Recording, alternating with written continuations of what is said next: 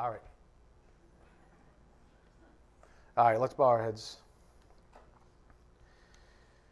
Dear Heavenly Father, thank you for this morning, for giving us a moment in time that is truly precious, truly set apart, sanctified by your grace and your love, and for giving each of us the physical abilities to come join in your wonderful fellowship together as family in the unity of the faith. Father, thank you for sending your Son, our Lord and Savior Jesus Christ, to the cross to cancel out that debt against us, and for creating the narrow road that leads to life. For as your Son stated, I am the way and the truth and the life. No one comes to the Father but through me. May this truth be ever magnified as it brings glory to you, Father. And may each of us press on in the face of increasing adversity, laying down our lives for others. We ask that you bless this morning's message. May it be edifying for our souls, and may it challenge each of us as we hear your calling upon our lives. We ask this in Jesus Christ's precious name. By the power of the Spirit we do pray. Amen. As I mentioned at the start of class, Thursday evening's message was wonderful to see. And as I listened to our guest speakers, I thought of those in the early church. And I was reading the book of Acts on Saturday morning over a cup of coffee.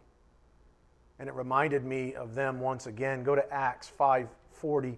Acts 5, verse 40.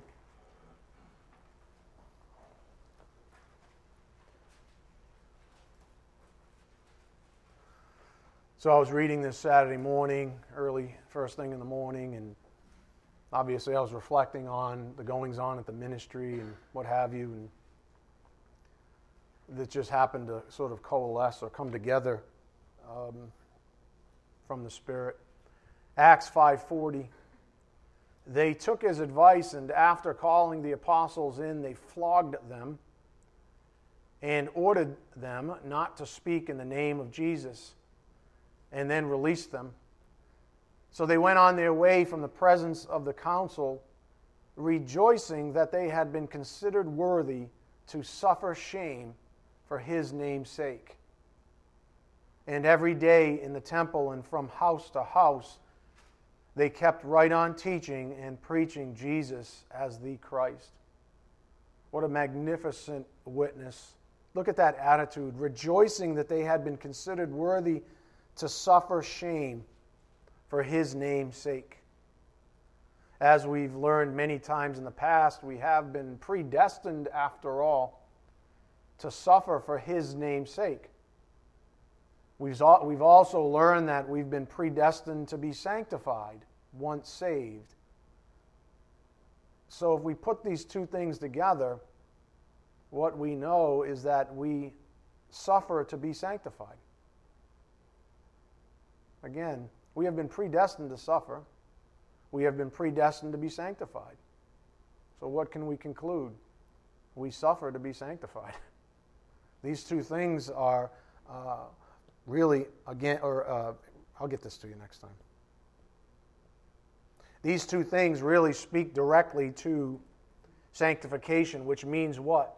To be made holy, to be set apart for God's purposes, to be consecrated in time unto God's will. This is what it means to be sanctified. And what the Spirit's been teaching us as of late, now since really the opening of this ministry, but especially since the reloading of the gospel, is what does that actually mean? Sanctification, multisyllabic word, wow. Big word, multiple syllables. It's one thing to throw it around at a party. It's another thing to understand, well, what does that actually mean in my life?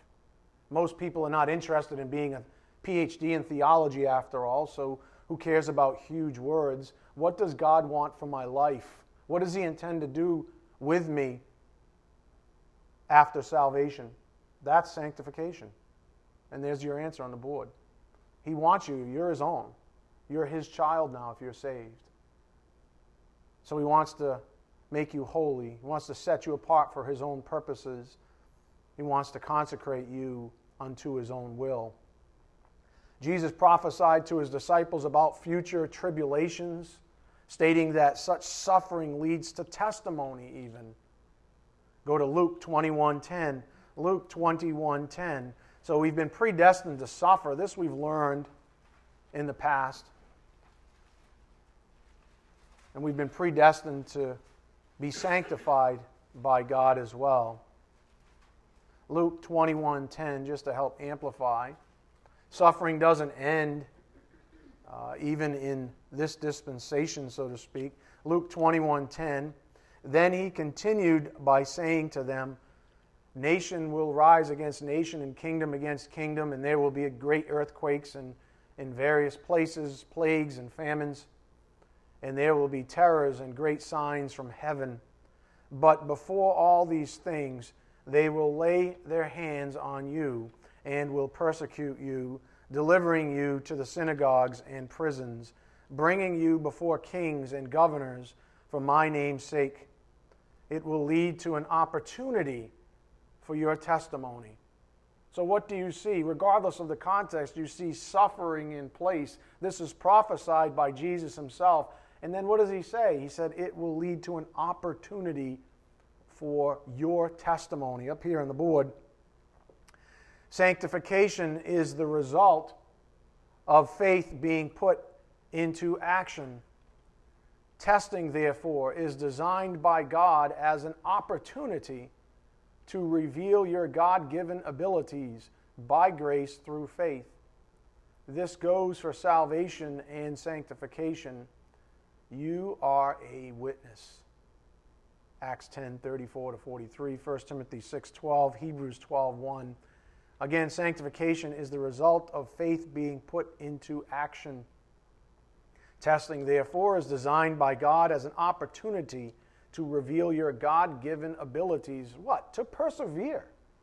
To be put to the test, to have your faith questioned even. And if anybody's honest with themselves, you know that your flesh is the perfect candidate to sow doubt in your soul. Amen? Yeah. But there's your opportunity. You have God-given abilities. That's what faith is. Faith to what? Overcome. Nikao, be an overcomer.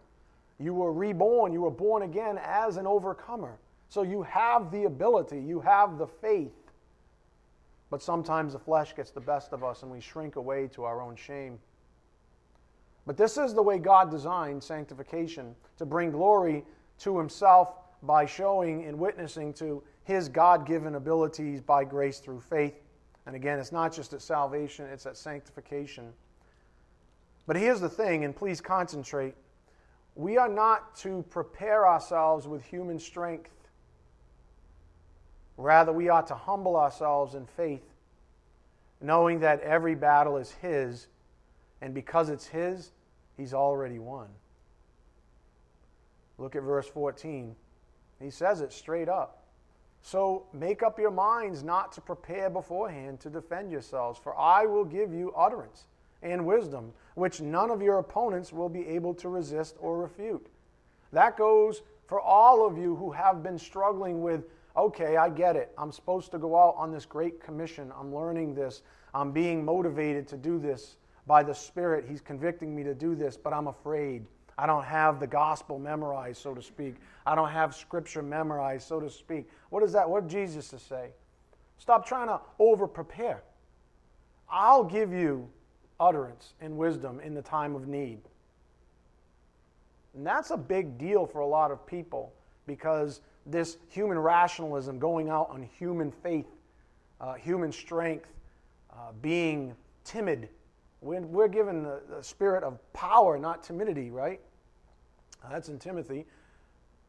So we're not supposed to be timid. If He says go out, then He's going to equip you. He's not going to leave you hanging.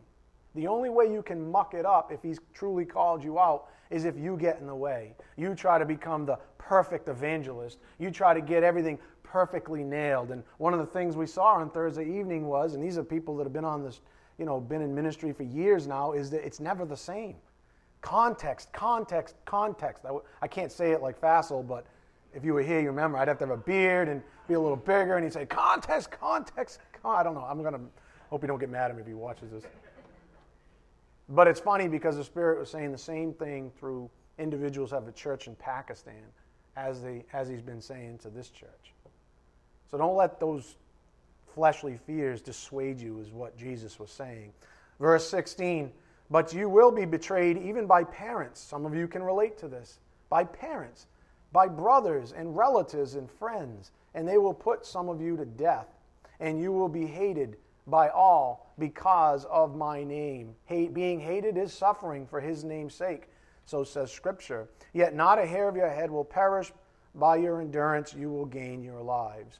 What a wonderful example, again, of the point on the board. Sanctification is the result of faith being put into action. Testing, therefore, is designed by God as an opportunity to reveal your God-given abilities by grace through faith. This goes for salvation and sanctification. And then you are a witness. This is something the Spirit had me just sort of tag on the end of this slide on the board. All of that in tow, just remember, you're also a witness. People are watching you. And they're watching you be sanctified. So let's look at the Scripture now to amplify the point on the board regarding our being witnesses in time. And again, the instigating verse is Luke 21:13 that said, it will lead to an opportunity for your testimony. That's what witnessing is, right? You have a testimony of Jesus Christ. Go to Acts 10:34. And people are watching. Whether you like it or not is not the point. I went to a party yesterday filled with, I'm assuming there were a few believers there, but mostly worldly people, and there was probably 50 people there. 50 people. And it started, I was getting introduced, and people would ask, what's the first thing any guy asks of any other guy? What do you do? Oh, I'm a pastor. Scratching record. How about them socks? How about the pats? Nobody wants to talk about it. But it has a little ripple effect. And who knows? There were kids there. Who knows who was spoken to? I don't know. But we have an opportunity, whether we like it or not, if we stand for Christ, we stand for something. Acts 10:34. Opening his mouth, Peter said, I most certainly understand now that God is not one to show partiality, but in every nation the man who fears him and does what is right is welcome to him. The word which he sent to the sons of Israel, preaching peace through Jesus Christ, he is Lord of all. You yourselves know the thing which took place throughout all Judea, starting from Galilee, after the baptism which John proclaimed. You know of Jesus of Nazareth, how God anointed him with the Holy Spirit and with power, and how he went about doing good and healing all who were oppressed by the devil, for God was with him. We are witnesses of all the things he did, both in the land of the Jews and in Jerusalem. They also put him to death by hanging him on a cross. God raised him up on the third day and granted that he become visible, not to all the people, but to witnesses who were chosen beforehand by God, that is, to us who ate and drank with him after he arose from the dead. And he ordered us to preach to the people and solemnly to testify, there's your witness, to testify that this is the one who has been appointed by God as judge of the living and the dead.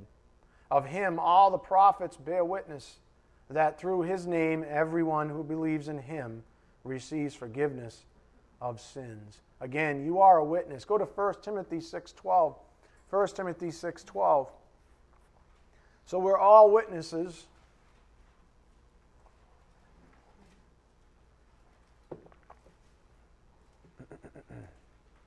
First Timothy 6:12. I want you to see the scripture so you don't just take my word for it.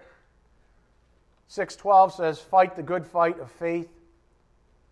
Take hold of the eternal life to which you were called.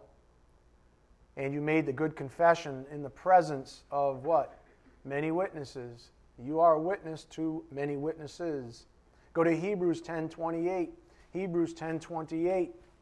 Why do you think baptism is a public affair? And by the way, we voted on the baptismal, and we all pretty much conceded that it should be on the outside. So that's where we went, right? So DJ's going to build one like next week because he's got nothing else to do. I think he said something out right after the luncheon, after the AV meeting. Hebrews 10:28. Anyone who has set aside the law of Moses dies without mercy on the testimony of 2 or 3 witnesses. And so that just sort of shores up the fact that witnessing is a big deal in the Bible. Whether we like it or not, we are witnesses. And as we are sanctified, we are witnesses. The fundamental point the Spirit's making here is simple up here on the board. To God's glory. Why sanctify us? Why make us public, so to speak? Why give us a church like this on a hill in Dighton with a ginormous cross on the front of it? Why do that thing? Because we're supposed to be out there doing this thing. We're supposed to be public witnesses. What good is it if you take everything you know and you go live in a cave? How does that actually come together? How does that actually do anything for the Great Commission? You're in a cave. You're going to try to evangelize a spider? Seriously. There's a reason why there's a public nature. And it starts, think about it. What's the first thing you do, typically, after you're saved? You get baptized. How? Publicly. So it starts right at salvation. To God's glory. Faith is the device that God equips believers with in order to bring glory to Himself. We receive both the faith and the trials where it is tested by grace. This is what He does for us. This is what He does through vessels of mercy. He says, I'm going to give you something supernatural that's going to not just blow your mind. How about those around you? How about those that witness your witness? How about those that see you? How about those that you went to school with? I saw a woman that's my age. I graduated high school with. I literally haven't seen her since high school. I'm 47 now. Of course it came out that I'm a pastor. Of course it came out that I'm a Christian. These are kind of the ways that, that God puts us to the test. You're going to speak openly about who and what you are in Christ Jesus? Or are you going to sort of shrink away? We receive both the faith and the trials where it is tested by grace. Stated more pragmatically, to God's glory, without the trials, faith remains untested, unconsummated. Without the faith, trials are either self-induced and or originating from one of our other enemies. That's something that a lot of people need to think about as well. Without the trials, faith remains untested, unconsummated. Without the faith, trials are either self-induced and or originating from one of our other enemies. How do I know that? Because what Scripture says up here on the board. God is faithful, who will not allow you to be tempted beyond what you are able, but with the temptation will provide the way of escape also, so that you will be able to endure it. Well, that's assuming that you're in His will. If you're self-induced, if you're that person that just blatantly adds pressure, adds testing, self-induced suffering to your life, well, then you're outside of His will. That's not even His faith being tested. That's your human faith, the faith that comes from the flesh being tested. Can I outmuscle this situation? Can I do, I call it dysfunction junction.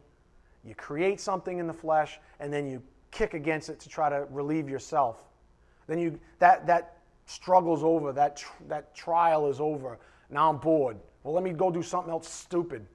Let me go do something that's antithesis of Christ, create another problem, almost on purpose, so that I can remain in this normal thing that's called dysfunction junction. And let me spend all my time in the flesh and just creating and fighting against fleshly things, when all you have to do is say, I'm dead to those things. Those things are dead to me. So says Romans. I'm just going to focus on the Lord. And when I do that, everything falls into place. It's His faith that He's given me. And then if I'm here with my focus on the Lord and a trial comes in, then it's through His strength. My grace is sufficient for you, right? So says the Lord. And there's the distinction. So God will give you a way of escape. The practical side to this clearly stated theology is, if you're not being tested, at least being challenged in your soul, then something might be awry.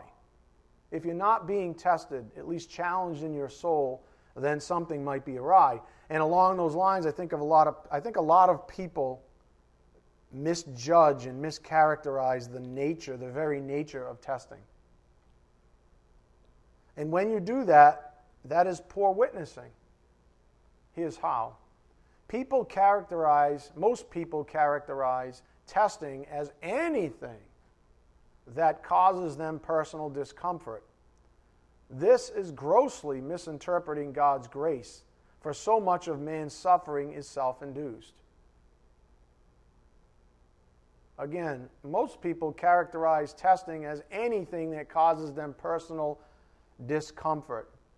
I mean, if I was to take a hammer out right now, put my hand down, just start slamming my fingers, and then say, God, what's up? What do you mean, what's up? You're an idiot. Stop slamming your fingers. Right? I mean, come on. But that's what we do in a nutshell, right? We do all these ridiculous fleshly things, and then we complain to God, where's my deliverance? What do you mean, where's your deliverance? Stop doing it to yourself. I mean, it's not rocket science, right? I mean, he will give you an escape, generally speaking, from even that, which is what he's doing right now. He's equipping you so you stop doing dysfunction junction as your normal. But while you're in that thing, don't blame God for not, quote, delivering you every time you slam your finger with a hammer. That's grossly misinterpreting God's grace. For so much of man's suffering is self-induced. Here's an example. And I think this is because on the coattails of, remember all our talks, everybody's favorite subject, finances, yay. So this is just an example. I have no one in view, so don't be getting all guilty. Oh, you're talking about me. I'm not talking about you. Stop being so self-absorbed. A grown, capable man finds himself financially strapped month after month, year after year.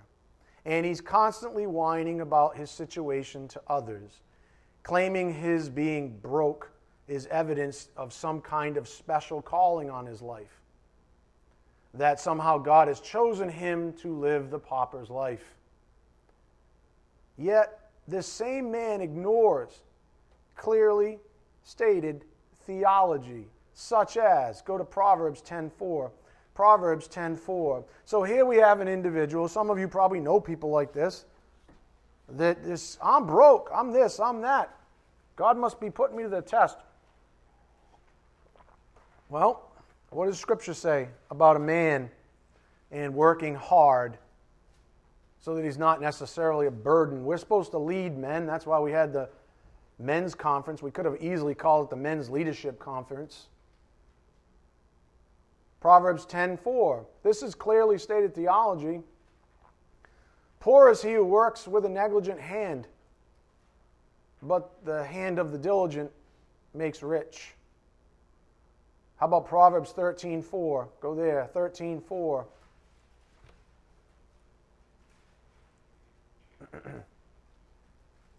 Proverbs 13:4. And we're talking about attitude here, folks.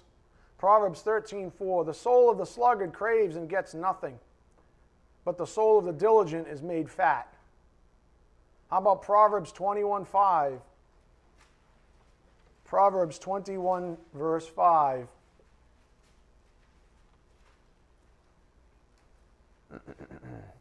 This goes out to the let's get rich quick people. The plans of the diligent lead surely to advantage, but everyone who is hasty comes surely to what? Poverty.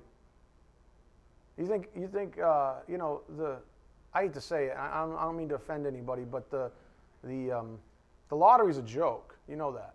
That's just a tax. And if you choose to pay it, then you pay a tax because you're not going to win. Now, but so-and-so won $125 million. You literally have a better chance of getting eaten by a land shark. Okay, those don't exist, so that's infinity. Okay?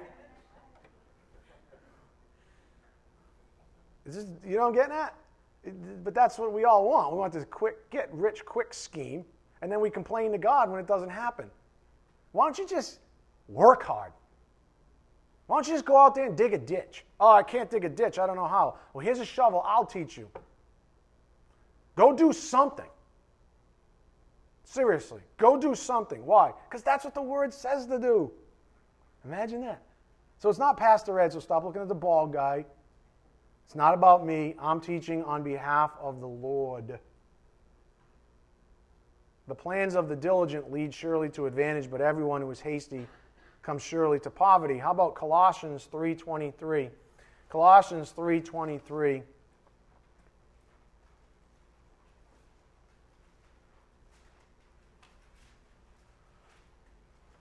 Don't be a poor witness. Don't forget the point on the board. The Lord says, I want workers. I want men that work hard. I don't want lazy butts. I don't want sluggards. I don't want get-rich-quick people. I want workers to work hard. Why? Even Jesus Christ was a carpenter. Being a carpenter back in the day, they didn't have those guns with the air guns. No offense. They're hammering crooked nails, and ripping off bark with their arms. You understand? Hard work. Paul was a tent builder. You understand? These things are hard work. Colossians 3:23. Whatever you do, do your work heartily as for the Lord rather than for men. Whatever you do it heartily. A man who doesn't work hard in time is a poor witness to others because it is contradictory to clearly stated theology. Go to Ecclesiastes 9:10. Ecclesiastes 9:10.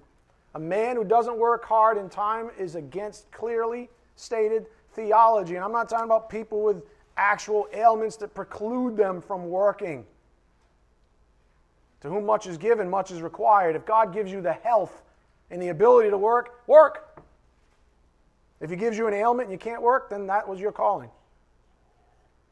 Everybody's like, oh, my shoulder hurts. Oh, I can't dig a ditch because my shoulder hurts.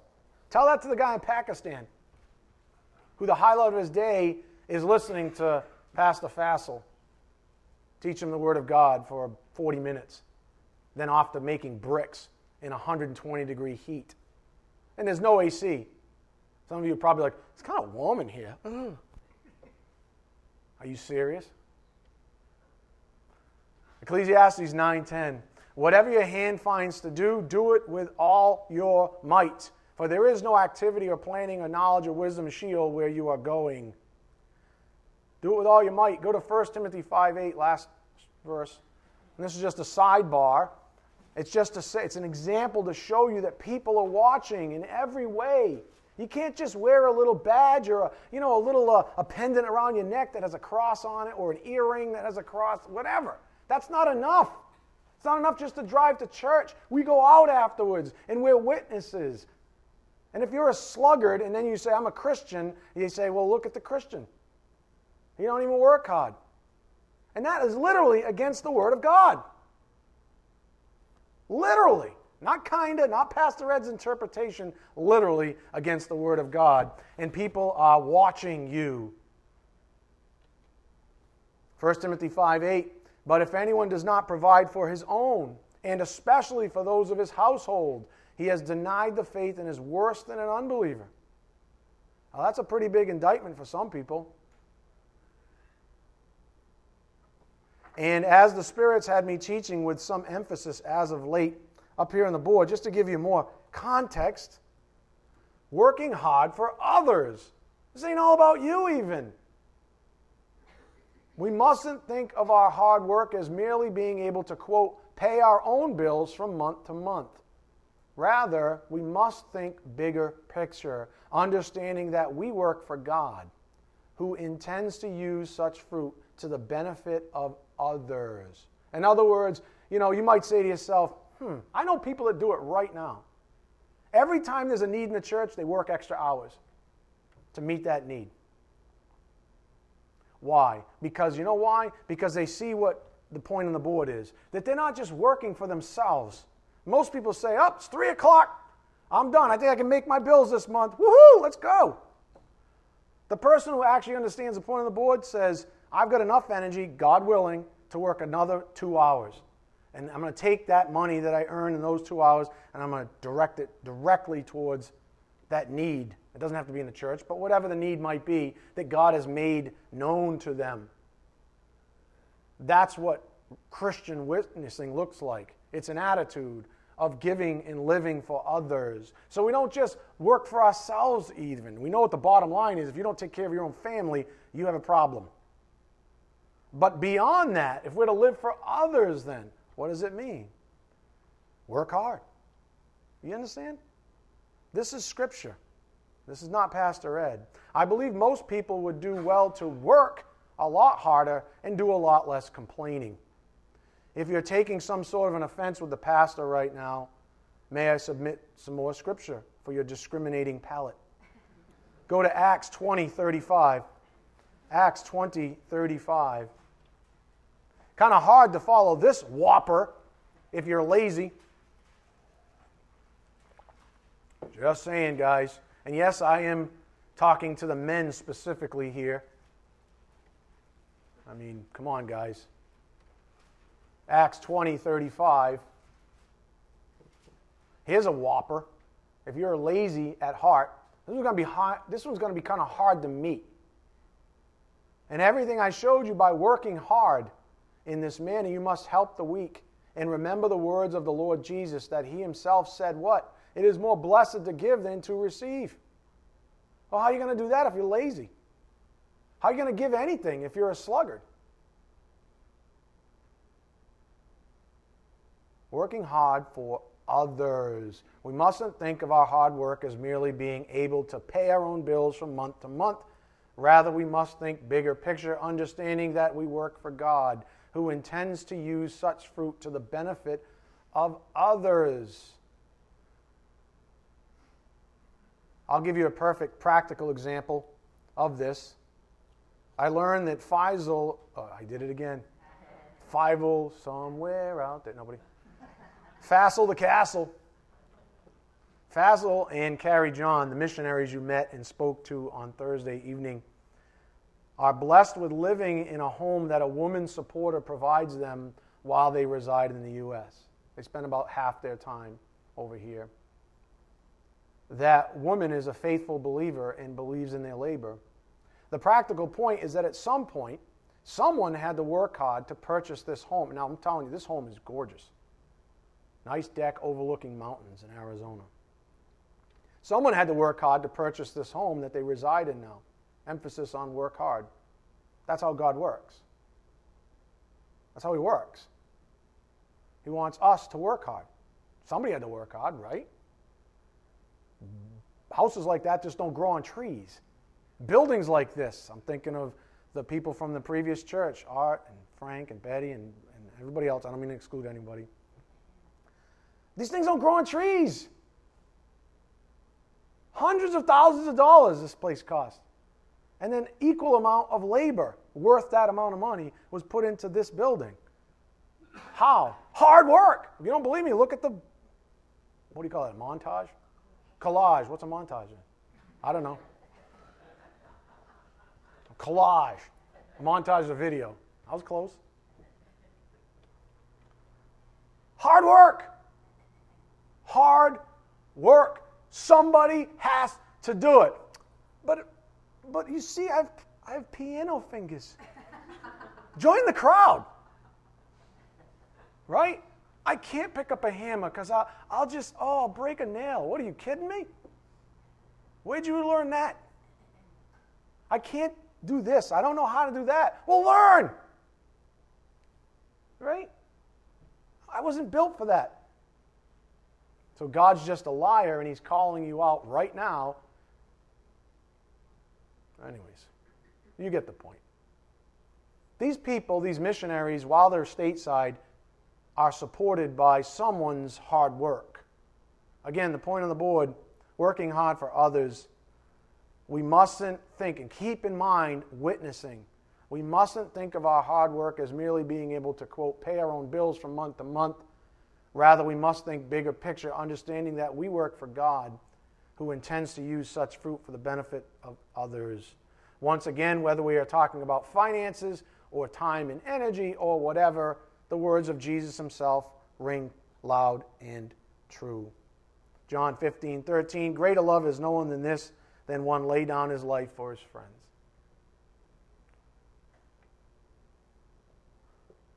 Luke 16:13, no servant can serve two masters, for either he will hate the one and love the other, or else he will be devoted to one and despise the other. You cannot serve God and wealth. You cannot do it. You can't be storing up things for yourselves even, for yourselves. Once again, may I remind you to keep these lessons within the greater context of our curriculum. As a friendly reminder, never take a lesson or two out of context. Never react so viscerally to a lesson such that you are completely unnerved or thrown off. If you lack in a certain area, then accept it as truth in your life and see what he wants to do with you. Pray on it. If you're a sluggard, look in the mirror and say, I'm a sluggard. If you're one of these people, then look in the mirror and say, I'm one of these people. Well, there's your first step of humility. Fine. Sanctification takes time.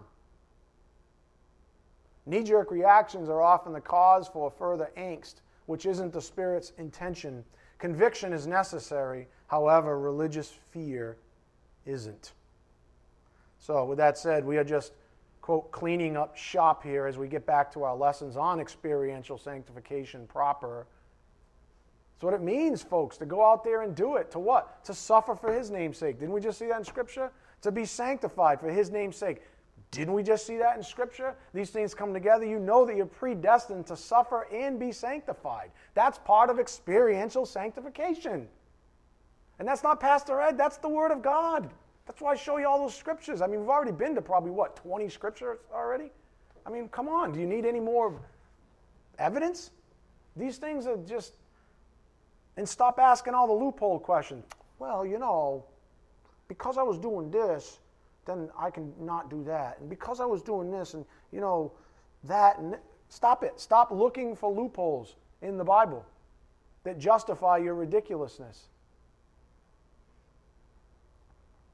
Anyways, happy Sunday. Experiential sanctification.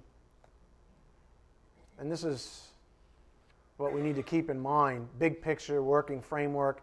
Don't keep that friendly reminder on you always. That even though he tells me to speak with certain vigor, don't have a knee-jerk reaction. Take it. If it's severe enough or it's causing a stir in your soul, good.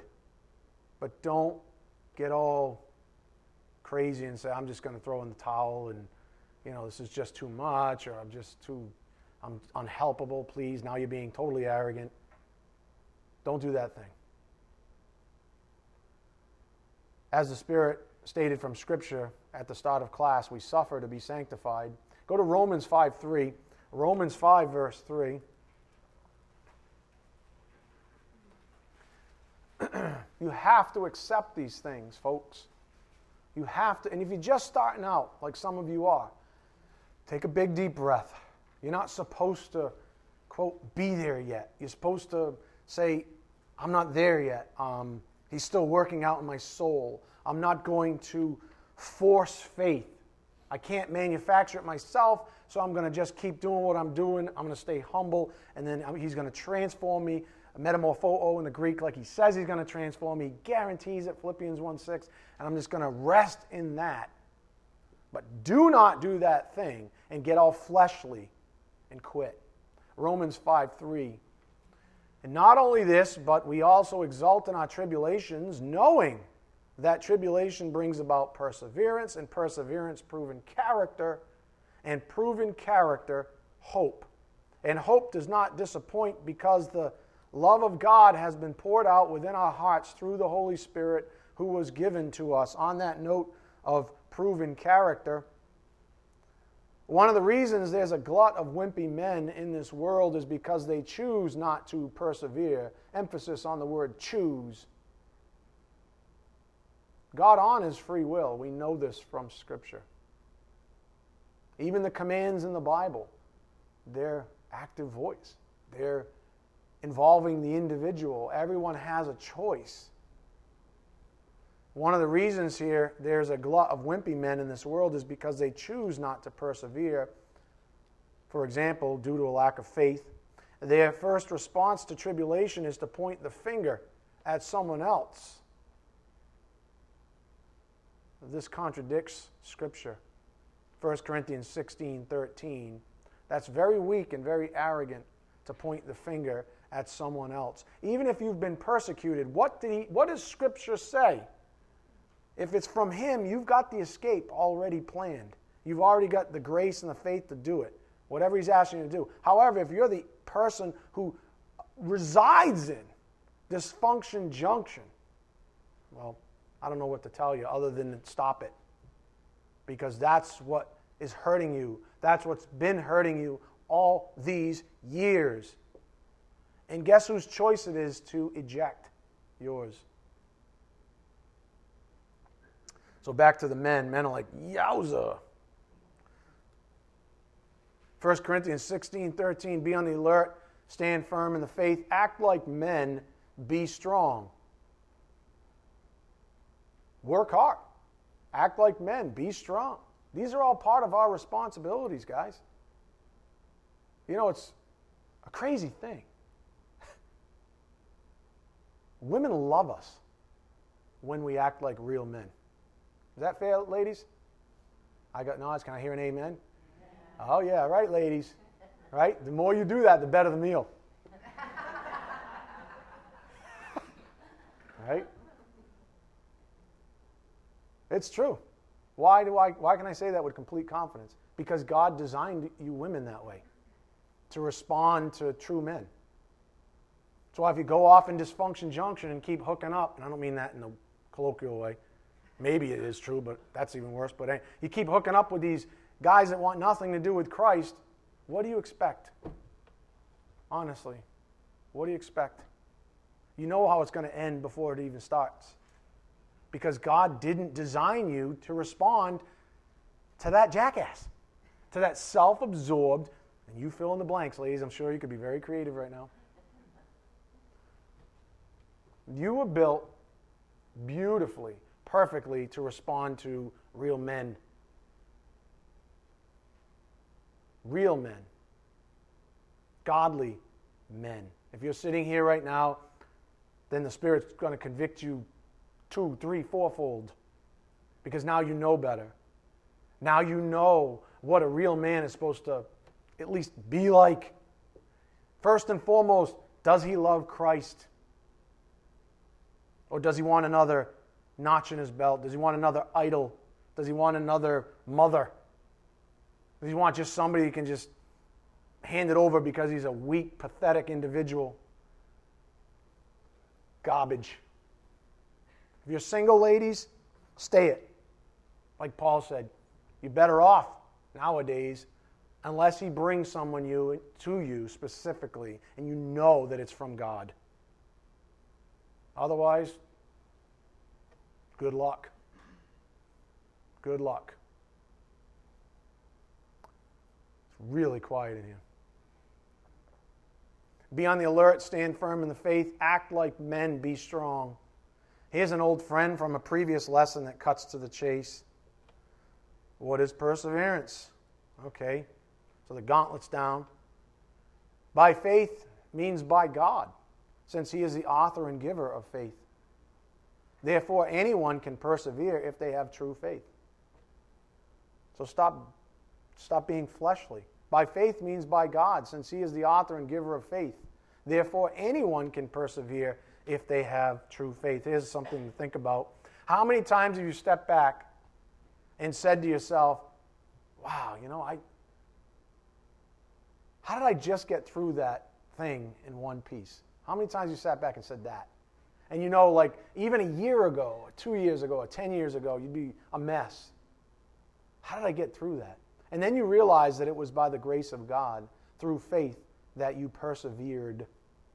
Eureka. But you wouldn't have gotten that until you, guess what? Persevered. Faith has to be tested. When you realize things like this, you are strengthened all the more. Your hope increases. And when all of these things join together, your character proves, proven character? Your character proves to be more and more like Christ's. That's what proven character means in Romans 5:4. And this, my friends, is where we find true encouragement. Romans 15:5, Part A. Now may the God who gives perseverance and encouragement. Perseverance, you will be able to persevere. And He will encourage you. Because when you get through that next trial, and some of you are like, man, I got to get through dysfunction junction first. Great. Ejected from a dysfunction junction, you lose pretty much everything you thought was normal. Your circle of friends, maybe even some family. But He says, look, if you're not willing, if you don't hate your mother and your father, and hate meaning compared to loving me, then you can't be my disciple. So your priority is Him. But if you do choose Him, you will persevere, and He will encourage you. And just to drive this point home, especially for those of you who are still struggling with realizing any of this, we discover the things of God often through prayer. If you're confused and you're like, I just need time, I understand what the pastor's saying, I understand what Scripture says, I get it, the Spirit's on me, I understand, I just need time. Good. But take your time in prayer. Leave some time, ample time for prayer. It's important. Persistence in prayer, Romans 15:5 and forward, produces the fruit of fellowship in the soul of man. God desires that we persist in going to the throne of grace in humility. The impetus for prayer fellowship is often a persistent need.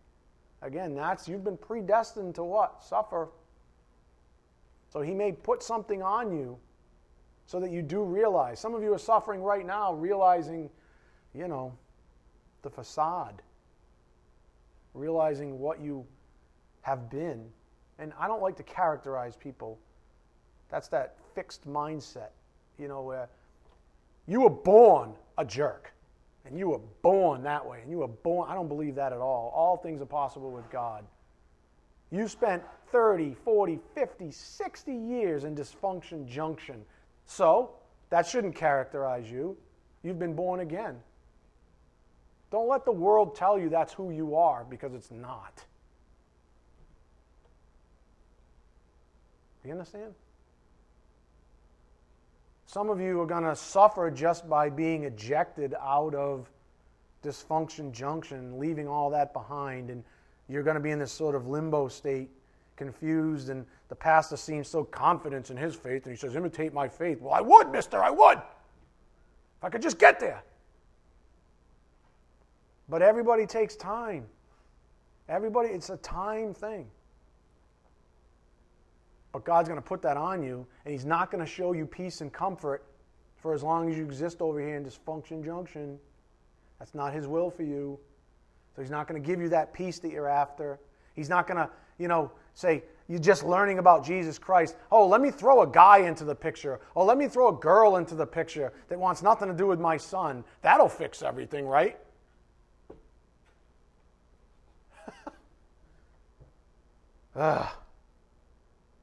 So before you go looking for deliverance in a human being, anyone else other than Christ, go to prayer. Go to prayer. And if He doesn't answer you, then stop doing what you kept doing, because isn't that what Einstein said? Insanity is keep doing the same thing over and over and expect different results. Hello? Stop doing that thing, whatever it is. It's by grace design that He ordains trials for us. So pray on these things. Whether we realize it or not during the trials, if it's from God, then it is by grace. If it's from God, then it is by grace. If God commands that we persevere, then we know this, that grace precedes fruit. God will always afford a believer the appropriate grace to accomplish a command. This means that every command in the Bible is placed upon man in the presence and sufficiency of grace. Go to 2 Corinthians 12:9. 2 Corinthians 12:9. Paul is a great witness who was grace-oriented. God will always give us the appropriate grace to accomplish a command in the Bible. This means that every command in the Bible is placed upon man in the presence and sufficiency of grace. What did Paul say? 2 Corinthians 12:9.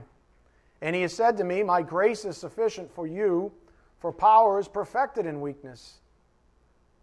Most gladly, therefore, I will rather boast about my weaknesses, so that the power of Christ may dwell in me. My grace is sufficient for you, my friends. That is, understanding that, abiding in that, is what we might call grace orientation up here on the board. Paul understood that power is perfected in weakness to the degree that he persistently fulfilled his mission in the face of obscene adversity, even from those in his own flock. And Paul was single, by the way, and he had plenty to keep him busy, plenty to keep him occupied. He was the same guy who said, if you like me, stay like me. Married, some of the married people are like, yeah, just kidding. Stay like me, unless someone is brought in.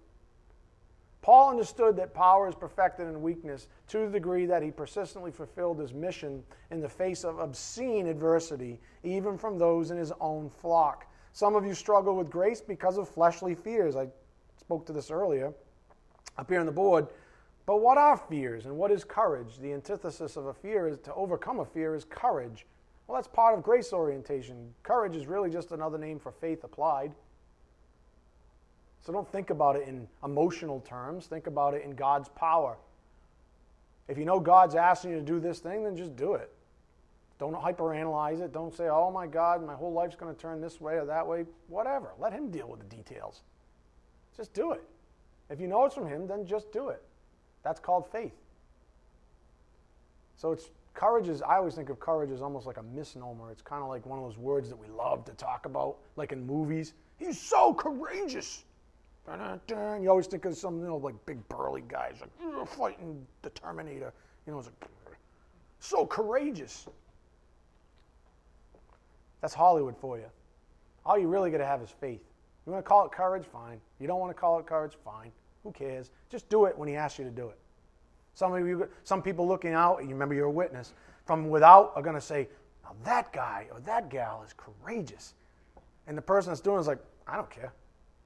By the grace of God, I am who I am, right? Who cares? Let them worry about names and name tags and that kind of garbage, whether you're worthy to boast as a courageous man or woman. Who cares? It's faith. Courage is really just another name for faith applied. Faith is a grace gift given to the humble. So while Paul appeared boastful to his flock, he was actually exceedingly humble comparatively. As a result, he pressed on under all circumstances. So on that note of courage, confidence, true confidence is offensive to the flesh because evil knows when it sees godly faith. Most of you that have been at this for any period of time already know when you stand with any kind of confidence, the flesh hates it. The flesh will do anything to undermine you. True confidence is offensive to the flesh because evil knows when it sees godly faith. Go to Luke 8:27, where we see a perfect illustration with the story of the demons, Legion. Some of you know Legion, right? And the swine.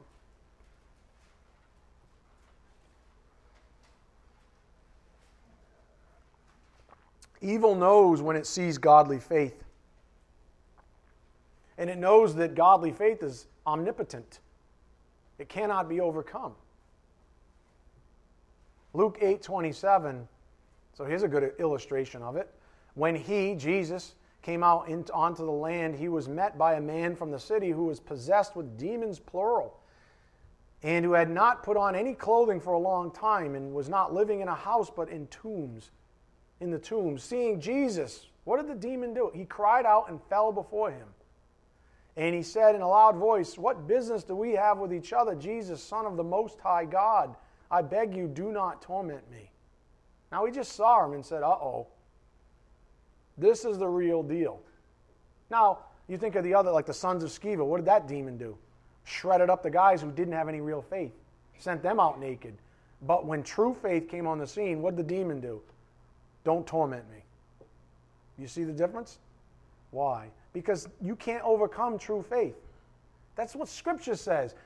Jesus himself said, listen, if you have the faith of a mustard seed and you say to this mountain, move, it'll move. If that was God's will, with all the disclaimers. But you get the point. Nothing's impossible with God. So if he asks you to step out, if he asks you to deny yourself and leave all that crap behind, the stuff that's been dragging you down for decades, then do it. And do it now. Why waste time? Nothing stronger than that kind of faith. It may not look anything like what you expected or dreamed about when you were a kid or a little girl, playing dolls, or a little boy playing Tonka trucks, and hopefully he didn't do it the other way around, but whatever, You know what I'm saying? Like, just do it. Satan's is going to sow fear in you all the time. You can't do that. I know who you are. You're Little Miss Dysfunction Junction. Let me remind you of how many ways that's true. You're a little Mr.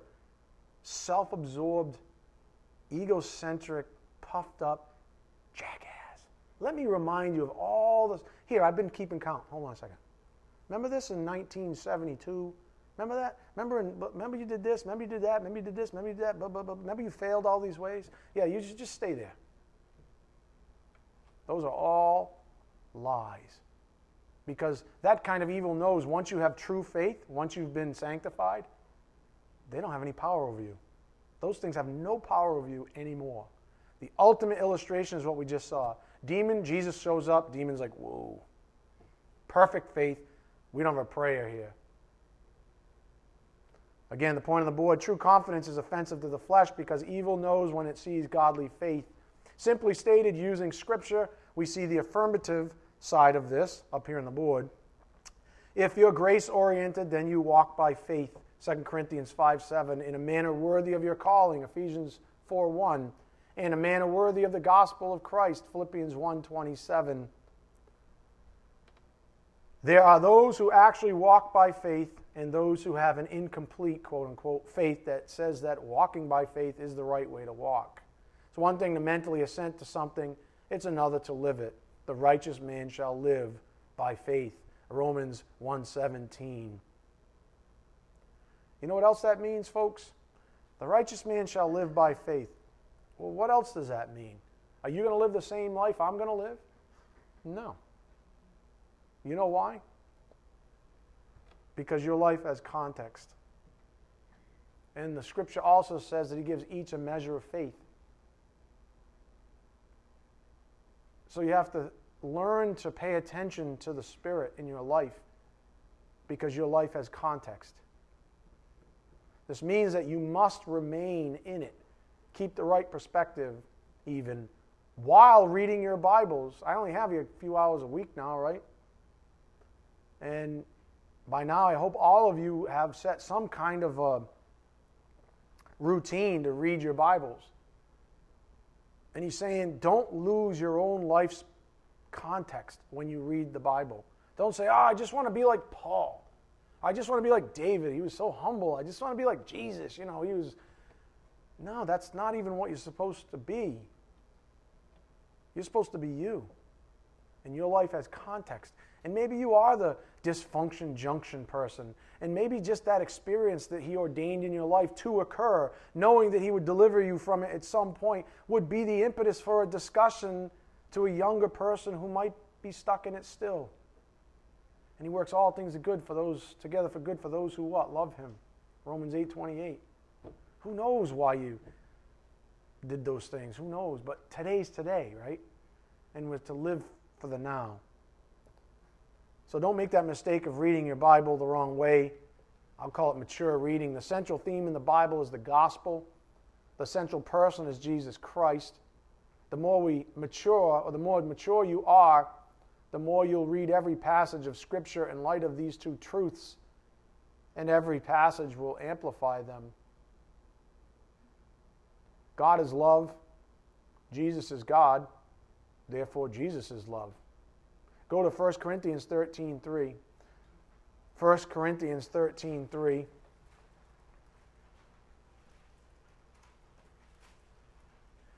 I've said this before. I stand by it. It's what I believe Scripture says, that the great litmus test in sanctification is one word: love.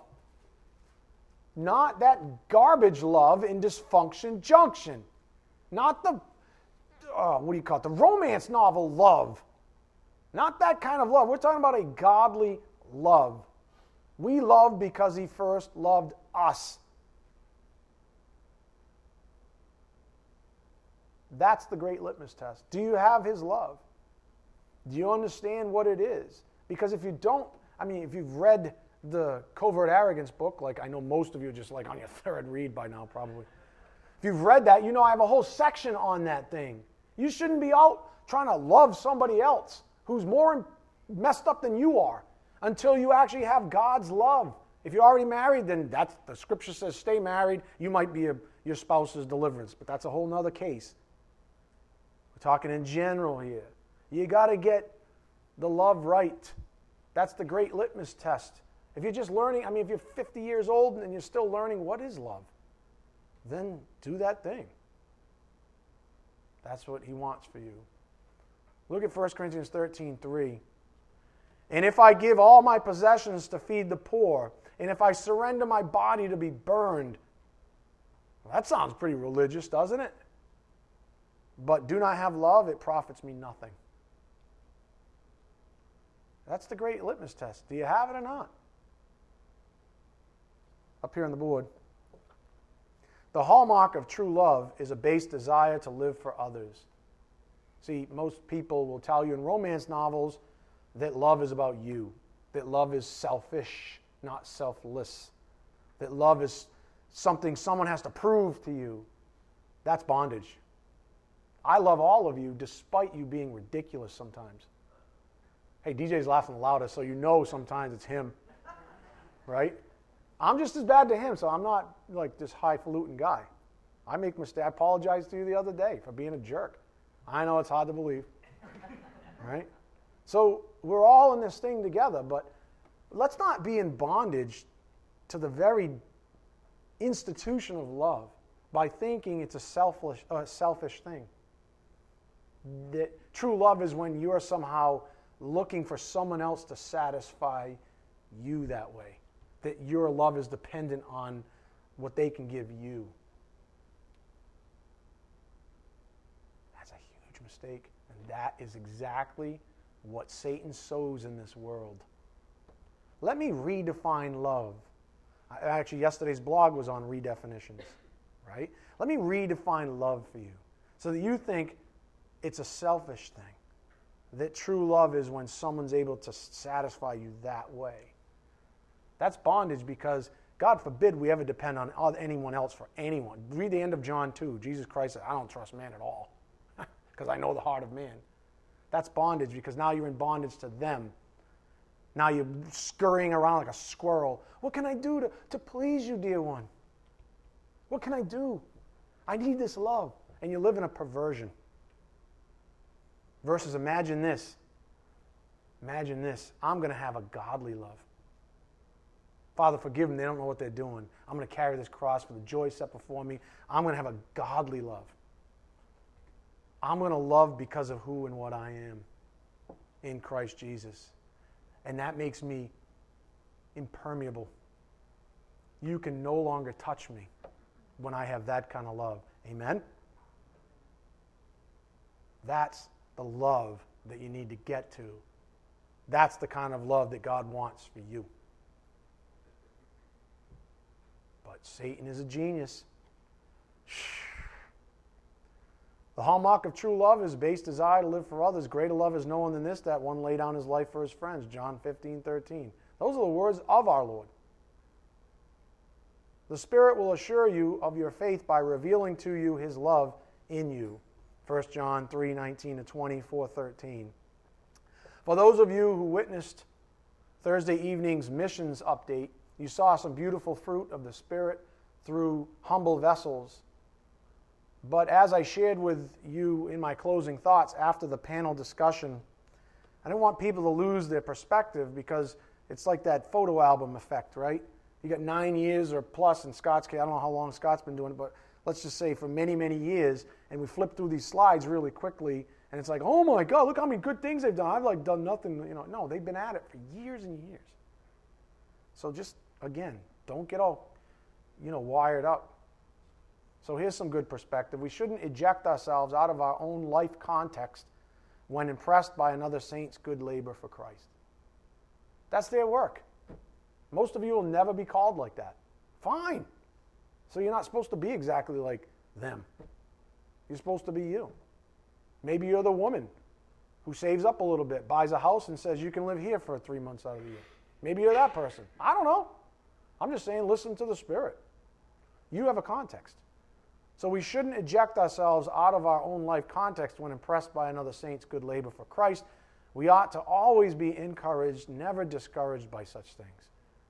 It's not why he, quote, parades up people in front of you so that you go, oh, look at me, look at how I compare. All right, who compares? The flesh compares, first of all.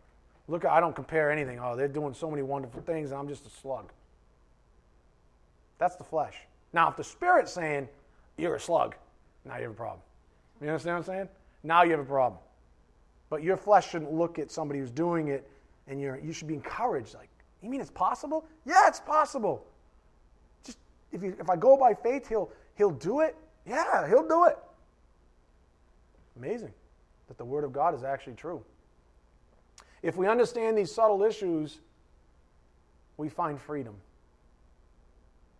To God, every life has a unique context, and He applies His power to each of our lives differently. So says clearly stated theology. Up here on the board, experiencing said theology. Looking back on your own life, considering how much God has done in and through you, your experience highlights God's basic promise that He will sanctify you. Philippians 1:6. He will do it. Which says, for I am confident of this very thing, that He who began a good work in you will perfect it until the day of Christ Jesus. So just rest and, as Scripture says, be still. Have faith. Go to Matthew 6:1. I'll get ready to close here in a second. Matthew 6:1. Be yourself, please. This isn't about anyone to your left or your right, or anyone that you're listening to even right now. It's not about you trying to be like them. It's about you being you. It's about following the right lead, which has nothing to do with the world or the flesh or any of our enemies. Matthew 6:1. Beware of practicing your righteousness before men to be noticed by them. In other words, act like men, be strong. Right? This kind of a garbage, or whatever women do to flaunt each other's, ruffle each other's feathers, whatever. Stop it. Be yourself. Be yourself. That's your witness. Was Jesus not himself when he came up to legions? He just walked up, right? And they were like, oh, hold the horses. That should be you. You should walk up and people go, that's true faith. That's true witness of a believer. Right, David? Beware of practicing your righteousness before men to be noticed by them. The Lord hates hypocrisy. Just be grateful you're still here, even able to suffer for His name's sake, able to press on. Up here on the board. Do you have to try to be grateful? No. You can be reminded of things to be grateful for, but God is the one who gives us the ability to be grateful. That's true grace. If you try to, quote, be something you're not, you're a hypocrite. Romans 12:9. Let love be without hypocrisy. Abhor what is evil, cling to what is good. Therefore, what do you think the Spirit's saying? Please be yourself. Just be yourself. If you're here this morning, be yourself. If you're staying for the luncheon, be yourself. What matters is humility. Why? Because faith is received by the humble. That's why. If you want that faith, you want that freedom, guess who gets it? The humble. So says Scripture. Even though the overarching theology states dogmatically that God will sanctify all of His children, some children grow up quicker than others in faith. Why? Because of some more humble, I guess. It's a simple formula up here on the board. James 4:6, part B from the Message. God goes against the willful proud. God gives grace to the willing humble. Willful implies full of human will, which points to the flesh, doing. Whereas willing implies not already full, but open to being filled, which points to the humble. That's His way.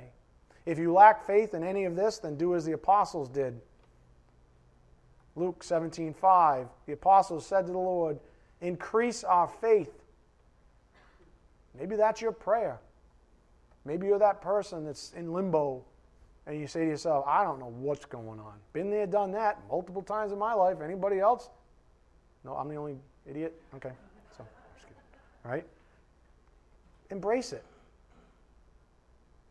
Embrace it. Embrace it as actually He's stirring you up for a reason. Be still. And then go to Him in prayer. And say, Lord, increase my faith.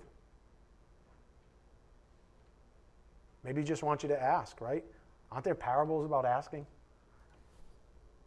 I think so. This is the big picture perspective that is God's. His perspective, His gospel, is what becomes our sanctification. Do you get that yet? Do you understand? I hope you do, because this is probably the most important slide of the entire lesson. Honest to goodness. Everything else was sort of like, practical examples and analogies and blah, blah, to get you to this right here. His perspective, His gospel, is what becomes our sanctification.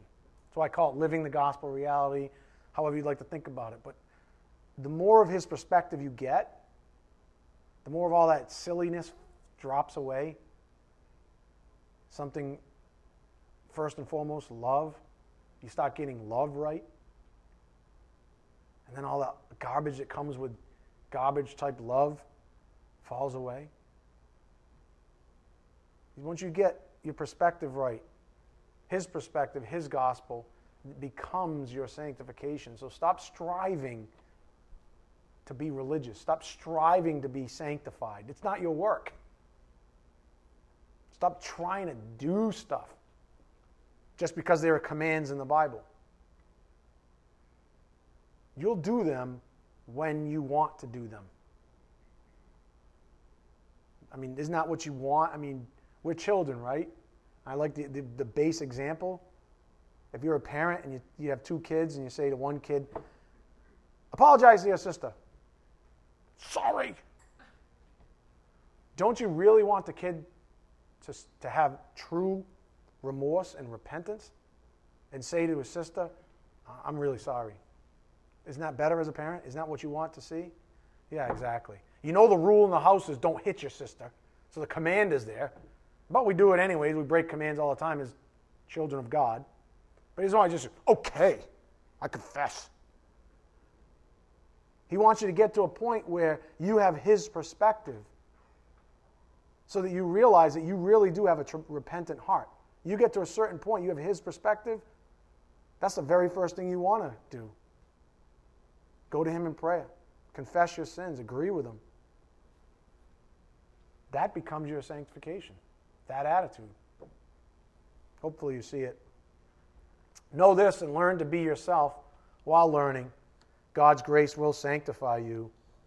As the singer Matthew West says, grace wins.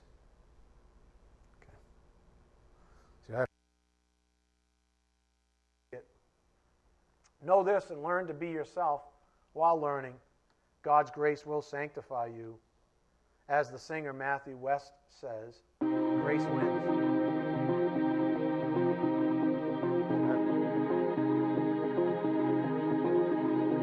Know this and learn to be yourself while In my weakest moment I see you, shaking your head in disgrace. I can read the disappointment written all over your face. Here come those whispers in my ear, saying, who do you think you are? Looks like you're on your own from here, 'cause grace could never reach that far. But in the shadow of that shame, down by all the blame, I hear you call my name, saying it's not over, and my heart starts to beat so loud now, drowning out the doubt. I'm down but I'm not out. There's a war between guilt and grace, and they're fighting for a sacred space, but I'm living through. Grace wins every time. Yeah. No more lying down in death's defeat. Now I'm rising up in victory, singing hallelujah. Grace wins every time. Words can't describe the way it feels when mercy floods a thirsty soul. The broken side begins to heal, and grace returns what guilty stole. And in the shadow of that shame, down by all the blame, I hear you call my name, saying it's not over, and my heart starts to beat so loud now, drowning out the doubt. I'm down but I'm not out. There's a war between guilt and grace, and they're fighting for a sacred space, but I'm living through. Grace wins every time. Yeah. No more lying down in death's defeat. Now I'm rising up in victory, singing hallelujah. Grace wins every time. For the prodigal son, grace wins. For the woman at the well, grace wins. For the blind man and the beggar, grace wins. For always and forever, grace wins. For the lost out on the street, grace wins. For the worst part of you and me, grace wins. For the thief on the cross, for a world that is lost. There's a war between guilt and grace, and they're fighting for a sacred space, but I'm living proof. Grace wins every time. Yeah. No more lying down in death's defeat. Now I'm rising up in victory, singing hallelujah. Grace wins every time. Well, every time. Yeah, I'm living proof. Grace wins every time.